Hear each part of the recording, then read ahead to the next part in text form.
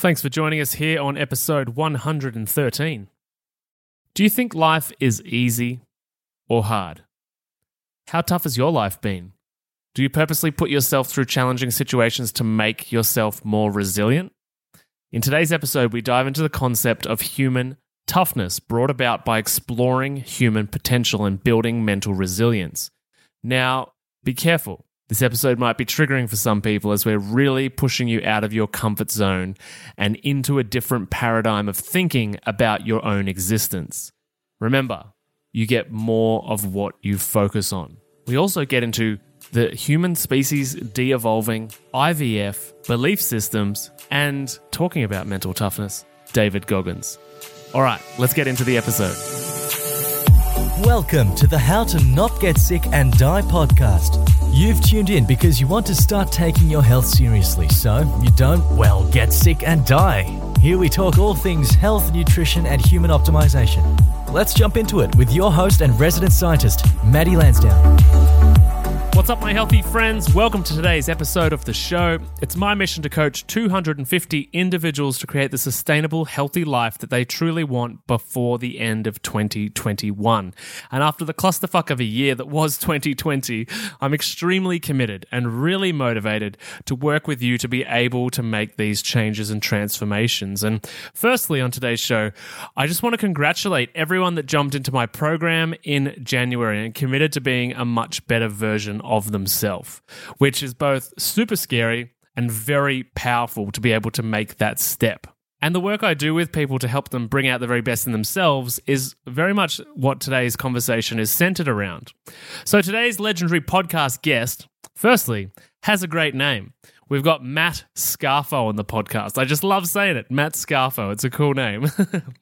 He holds the standpoint that life's greatest tragedy is unrealized potential, and that there are but a few lucky souls that can rest having lived a truly fulfilling life, which begs the question, how can you live a fulfilled life? Whether physical performance, emotional, financial, familial, or spiritual, we can all perform better. Only those brave enough to explore the bounds of their potential are blessed, finding it's limitless. I really hope this intro is gearing you up to feel inspired and level up, I'm feeling pumped. So what does Matt Scarfo do? He is a performance and corrective exercise specialist, an endurance athlete, potentialist, and infinite thinker. Infinite thinker, I really like that. We had a good infinite thinking chat before this podcast started.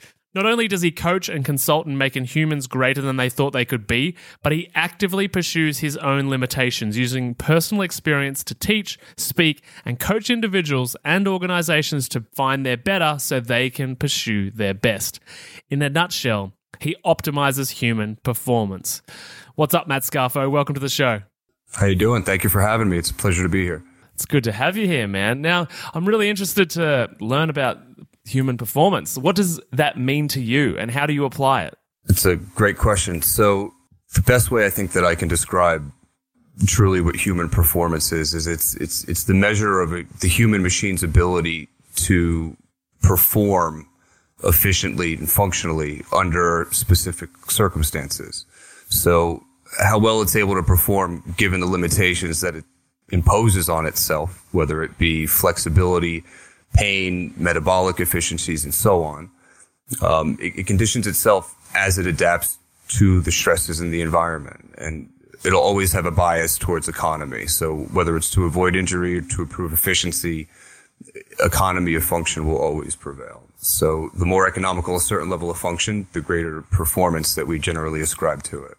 Yeah, right. And so why do you do what you do? Like, what was the catalyst that got you interested in this type of field and helping people be better than they could be?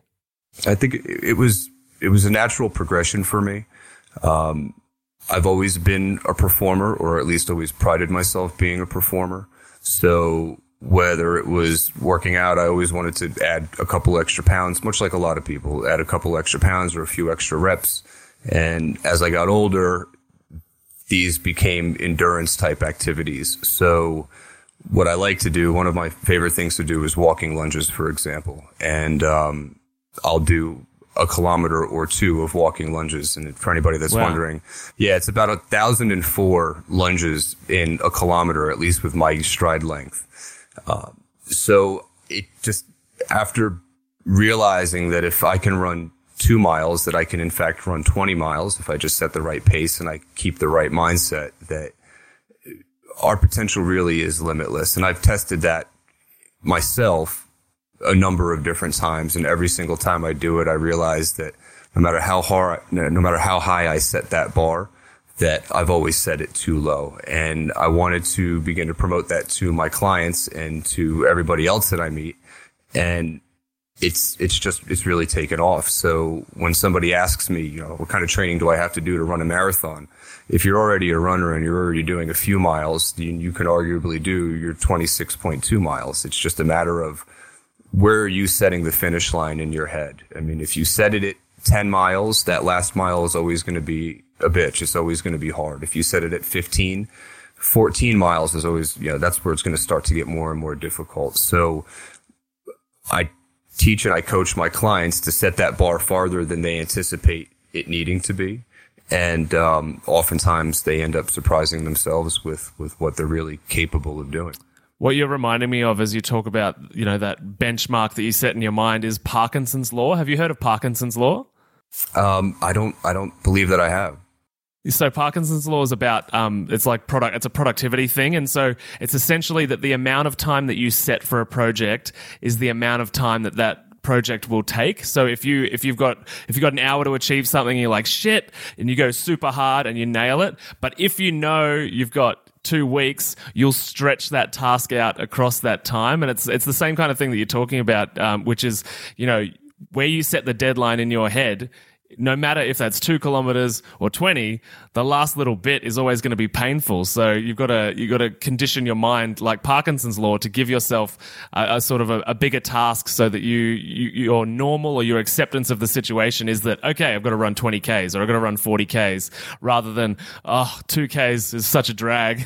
You know what? I think it's so crazy that you say that, because probably over the last 2 years I've become familiar with Parkinson's law, but apparently I just didn't know that Parkinson beat me to it.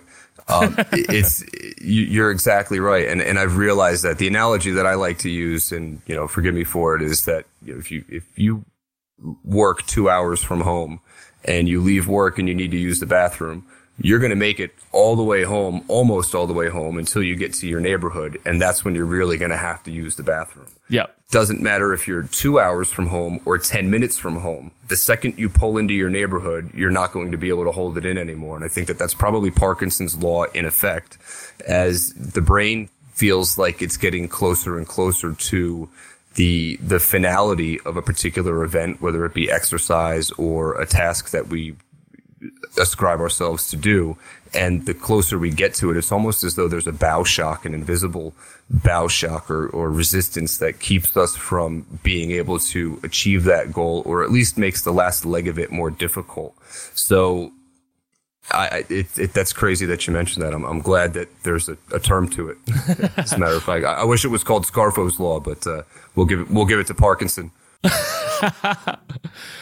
I have a rule that I reference somebody 3 times, and after that it's mine. I like that. I've used his name twice so far, right? I got one more. I'll have to use it with my wife. Totally. And this is kind of like our conversation before. So we were talking about diagnoses in a Western medical setting, and the fact that when you're given a diagnosis or a death date, or to live 2 or 3 months, the psychology is kind of the same, right? You set yourself up to finish at a particular time, and I want that to lead into a question that I'm really curious of your opinion about, which is, what do you think we've lost sight of what's really possible with the human body? And I, in the Western world, America, where you are, here in Australia, the privileged world, let's say, we've got this absolute pandemic of mental health problems, right? And often we find, and there's a lot of books on it, that the solution isn't because there's a chemical imbalance. It's usually because there hasn't been enough challenges, and the perspective of those challenges hasn't created the right set of situations to create sufficient gratitude for existing and being in life and opportunity. So do you think in our privileged world we've lost sight of pushing the human body and achieving what's possible from human potential? Because it feels like we're sort of over the mountain, and we're sort of doing less and less and less, and outsourcing more and more and more. I don't think there's any question that we've lost sight of our potential. I refer to our bodies as a machine because in essence, that's what it is. It's a biological machine. And if we were to consider the environmental stresses that are inherent in our lives now compared to what they were, 100, 500, 3,000, even 30 years ago, we see that there's just been this parabolic trajectory of stress reduction. I mean, there's industries built around it, whether it's physical stress or emotional stress, physiological stress, psychological stress. We want to make our lives easier. And when you eliminate stress, you eliminate a need for adaptation. So we don't have, we're losing hair on our bodies as time goes on because we can sew clothes. We don't need that hair to keep us warm anymore. We've got air conditioning and climate controlled studios and cars and stores that we make things easy for ourselves. And when we eliminate that stress, we eliminate our need to progress and to adapt. And so we simulate stressful environments when we go to the gym. We simulate, having to pick something up and down a number of times as though, this was us in the wild having to do it. And since that's absent in our lives, we need to do those things in order to increase our cardio, to increase our strength, to increase our muscle mass. And we naturally look for comfort. So, Wim Hof does a really good job of telling us to get out of our comfort zone. And, we do have the capability of withstanding many different averse environments that for us would seem like it would be crazy to subject ourselves to. But it wasn't that long ago that this was our daily life. I mean, I'll use the example of American Indians in American history. They didn't have down jackets. They didn't have pillows made of, of feathers. They didn't have mattresses. They didn't have those things. And they lived strong, healthy, vibrant, and vital lives. So the more that we pad ourselves and the more that we try to make ourselves almost unreasonably comfortable, the farther and farther we get away from what our impression of what's possible is. So we do it for the sake of comfort. And in spite of that comfort, we limit the likelihood that our existence is going to be one of resilience and vitality. We're getting softer. There's no question about that. We're turning into a bunch of wimps, where we shiver when it's 62 degrees in the house. We complain and we hem and we haw when we bang our knee and we have to limp a little bit. But, 1,000 years ago when we're getting chased by a tiger in the middle of a savannah, you banging your knee didn't ruin your day. As a matter of fact, it came and it went and it was inconsequential. Now we harp on it, and that banged knee, we make it a bigger problem than it needs to be. So absolutely, I definitely think that we've lost sight of what we're really capable of and what our machines are capable of. Yeah, I watched a presentation just yesterday by Jordan Peterson, the famous psychologist, and he was talking about somebody asked a question referring to people in like the Viking era and thousands of years ago, and sort of alluded to the fact that they must be really simple and unintelligent. And his response was similar to sort of what you're suggesting there, is that those people was there's not much evidence to show that we're actually cognitively any different now. There's not much of an advance. It's just a lot of time has passed where we've solved lots and lots of little problems. But he said those people were some of the toughest people, to ever walk the face of the earth, and they're the reason we're here. And if they had the mindset that we've got today, the human race would have died out. And I think you made a comment in there as well that really highlights maybe the current dilemma, and it's the ability to traverse the gap between a situation that's just occurred that's, might ruin your day and the next moment, where I think, living in the present moment means that you can move. When that thing happens, you hit your knee, you kick your toe, whatever it is, you can move to the next moment, and that event stayed in the past. Whereas now we have a moment and we hold on to that moment for days, weeks, years, and then these days we hear a lot about trauma manifesting in the body, these old belief systems, these old things, these old resentments that we've held on to. And I think it really speaks to what you just said about, being able to move past the present moment into the next moment. Absolutely. And I think that we certainly magnify a lot of the issues that we have, and we turn them into problems. And one of my favorite sayings is it's not a problem if it's not a problem. And I tell it to my kids, I tell it to my clients, I tell it to my friends, where it doesn't have to, not everything has to be catastrophic. And as a matter of fact, very, very few things that we experience in our daily lives are catastrophic. But when we let the psychology, the human condition really get in the way of our progress, and whether we're looking at it for a reasonable excuse or we're looking at it because we want to procrastinate, we tend to take the little things and make them so much bigger. And, these Vikings would probably lose a finger or a hand in battle and continue to fight because their main goal was to accomplish a certain thing, and it was do or die for them. There's nothing that's do or die for us anymore. And unless we begin to simulate that in our daily lives, and we put ourselves in situations where our adrenaline just rushes, and not bungee jumping, but at moments during physical exertion and during activity, if we can get our bodies and our physiology at least to re-recognize where it has come from, or really what it was truly intended to do, then I think that we can get closer and closer to achieving a maximum performance. But I don't think that we're nowhere close to where we were in years past. I don't think that we can even do that in a generation or two. We're so far removed from the stresses that we would have to manage to survive, whether it was starvation, thirst, swimming long distances, or doing anything for a protracted period of time when our life depended on it.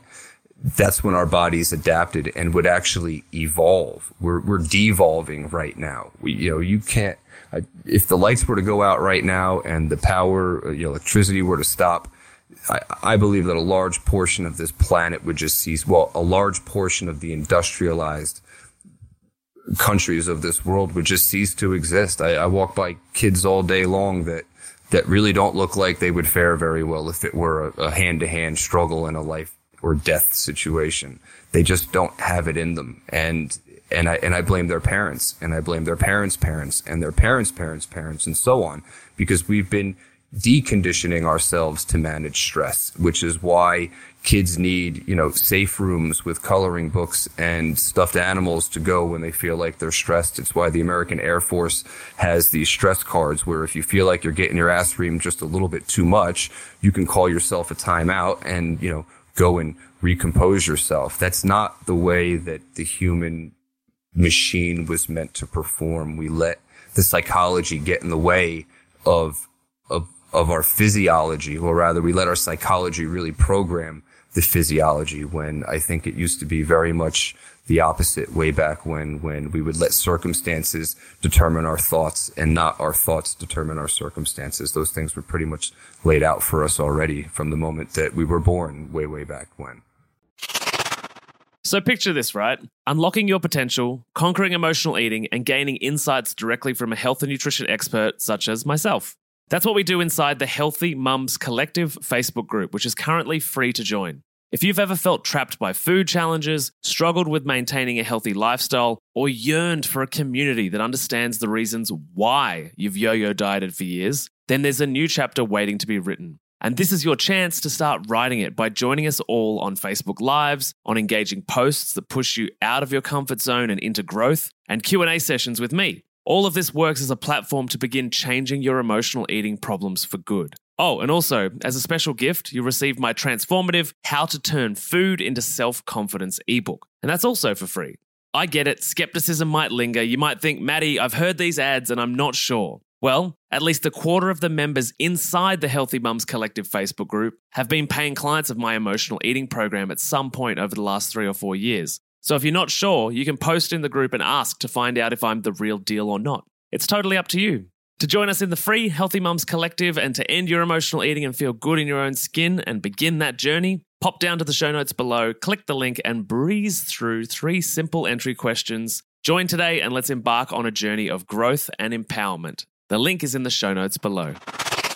Yeah, and I think too, and I love that Vikings keeps coming up because I'm a big fan of the Viking era and Vikings TV show, but is that you mentioned before, they knew that they were risking their life, and if they came out with a missing finger or a missing hand or a limb, they would have literally celebrated their survival, and this is as a battle wound of how strong they were. Whereas now, when we have a negative experience, it seems to be our life story. It's like, oh, I'm the person with X illness. Oh, I'm the person, and we tie it into our identity. And it's like the quote we talked about before: "Energy flows where attention goes." Right. So the more you magnify and focus on this problem, the more your life will be a problem for you. And it's just this self-perpetuating narrative that spirals down and facilitates that de-evolution. Absolutely. And because we don't put ourselves in these challenging situations that are intentionally uncomfortable, we're just allowing ourselves to continue down this road of deconditioning and comfort. It's one thing to have a program written for you by a fitness professional and you're doing, 3 sets of 8 to 12. But, in the wild, there was no 3 sets of 8 to 12. It was purely functional performance. It was, American Indians didn't practice running a 5K 3 times a week. They just ran as far as they needed to run in order to accomplish what it was that they were doing.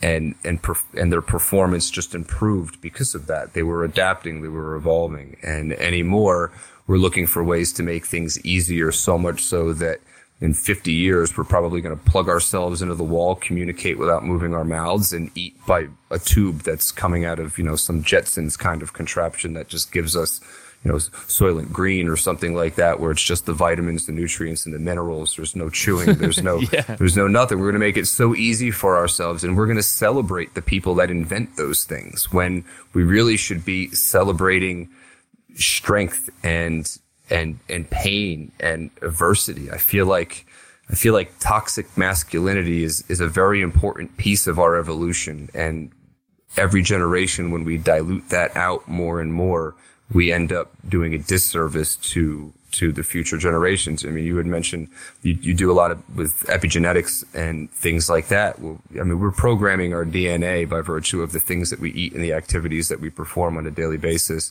so that our future generations are even more ill-equipped to manage things that will inevitably happen. The power is not going to stay on forever. The air conditioning is not going to work forever. We're not going to be able to slather our bodies in sunblock forever. We're taking away all of the things that nature is intentionally designed for us to make us stronger and harder and more able to deal with disease and injury and things like that. And when we begin to appeal to other people, when we use some of our pain as to color in the lines of our identity, we're appealing to them and their transgressions when it comes to human performance and their inability to manage these things. And of course, everybody's going to agree. Nobody's going to say, yeah, that's because you're a pussy, man. You need to get your shit together and act a little bit tougher. Nobody's going to say that. Everybody says, oh, I'm so sorry to hear that. Can I get you an ice pack? Yeah, these are things that didn't exist way back when. And I think that we are getting softer as a race, as a species.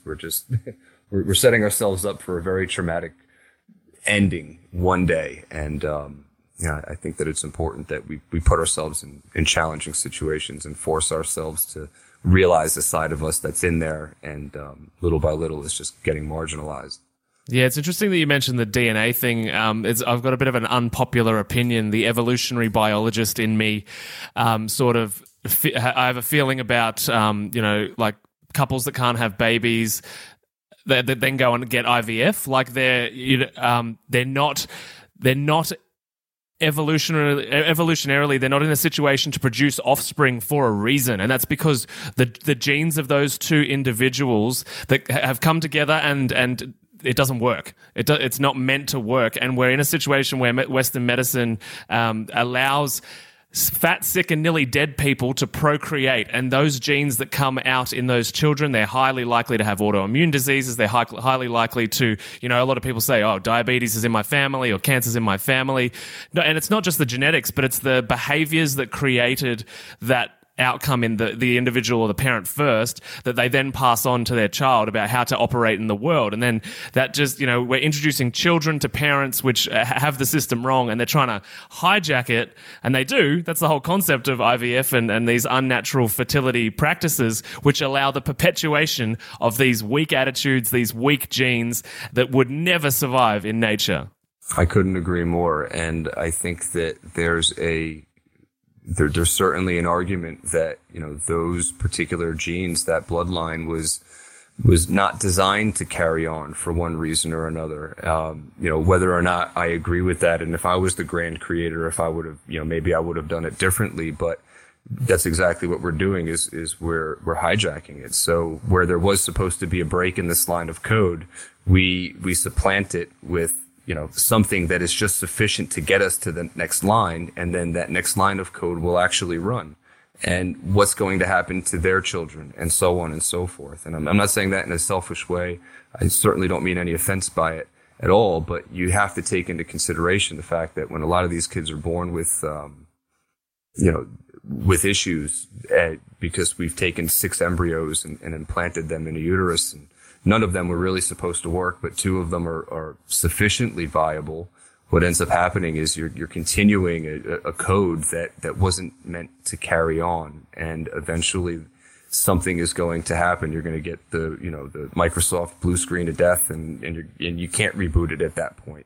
And it will end. I mean, nature always wins out at the end. You can build cities on shores, but when the sea level rises, there's nothing you can do. You can allow genetic information to continue down the line when it wasn't supposed to, but at some point in time, nature is going to catch up and use the nuclear option. And, it's fine to kick that can down the road, but it's inevitable.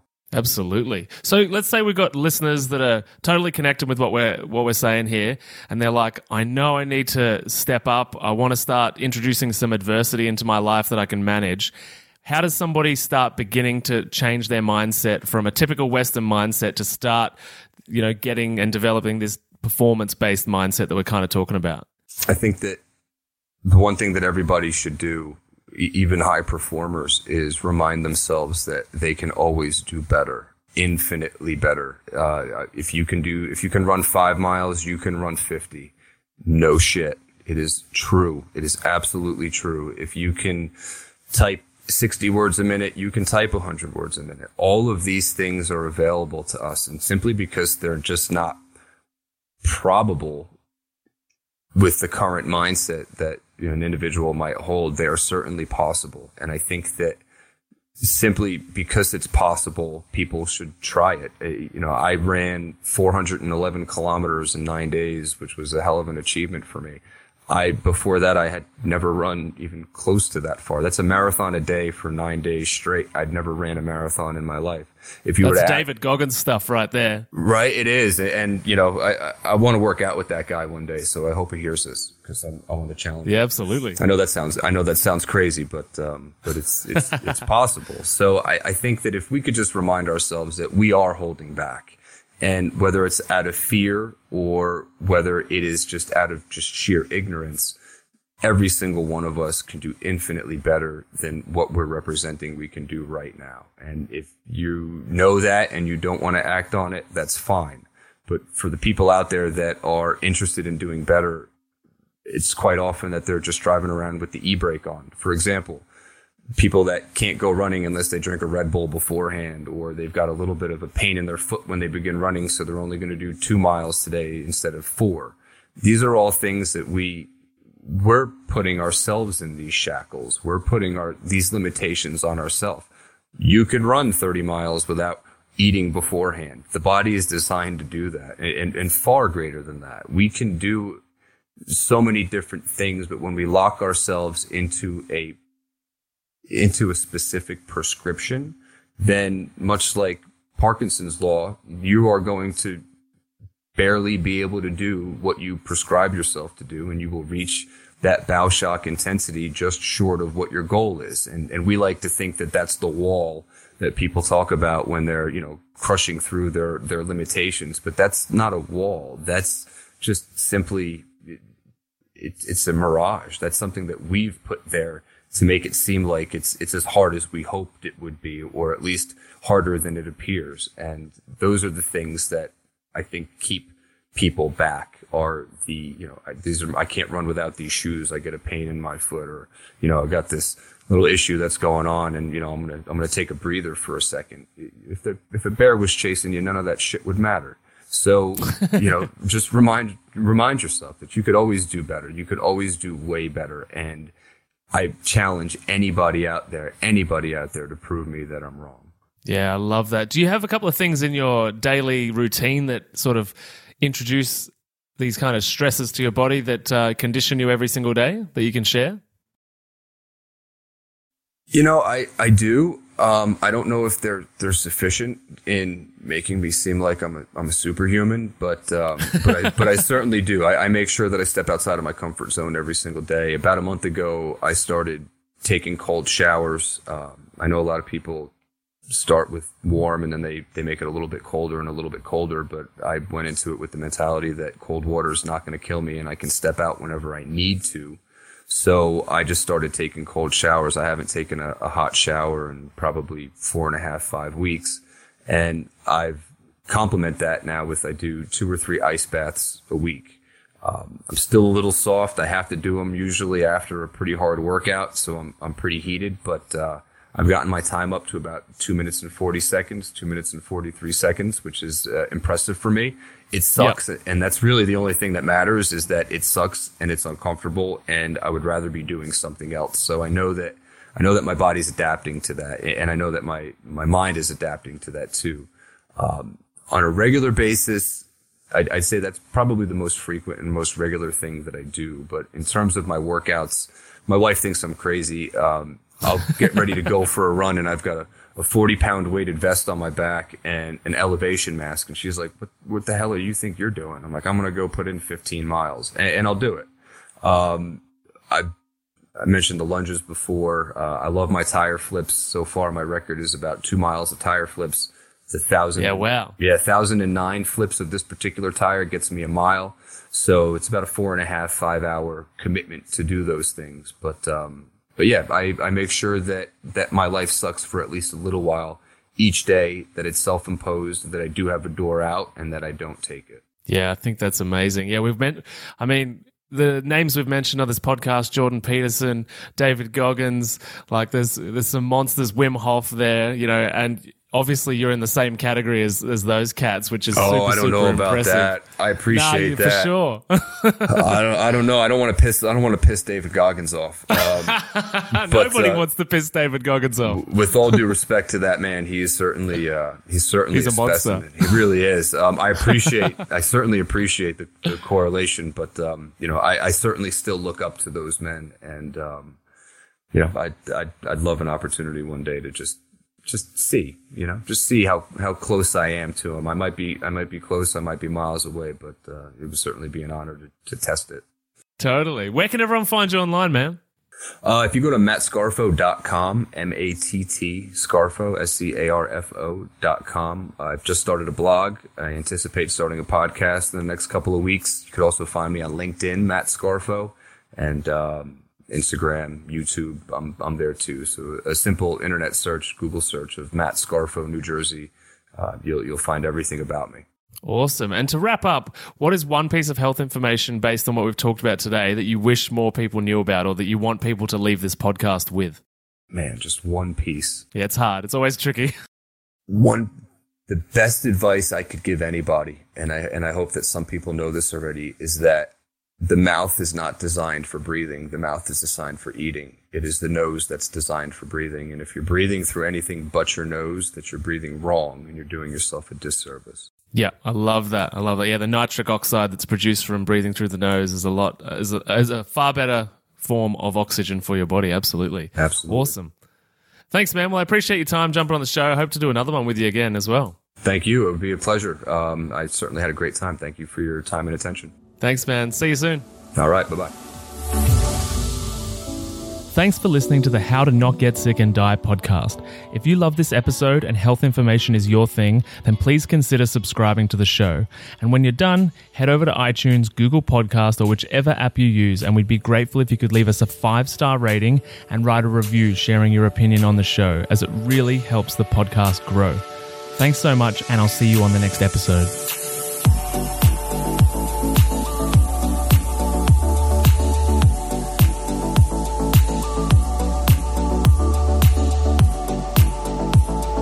Whilst the presenter that feature on this podcast endeavour to provide accurate information, it cannot possibly take into account your individual circumstances, and therefore the content on this podcast provided by any of the speakers is not intended as advice in any way for any individual, and should not be a replacement for professional medical or health advice of any nature. Always seek advice regarding your personal situation from a qualified medical professional.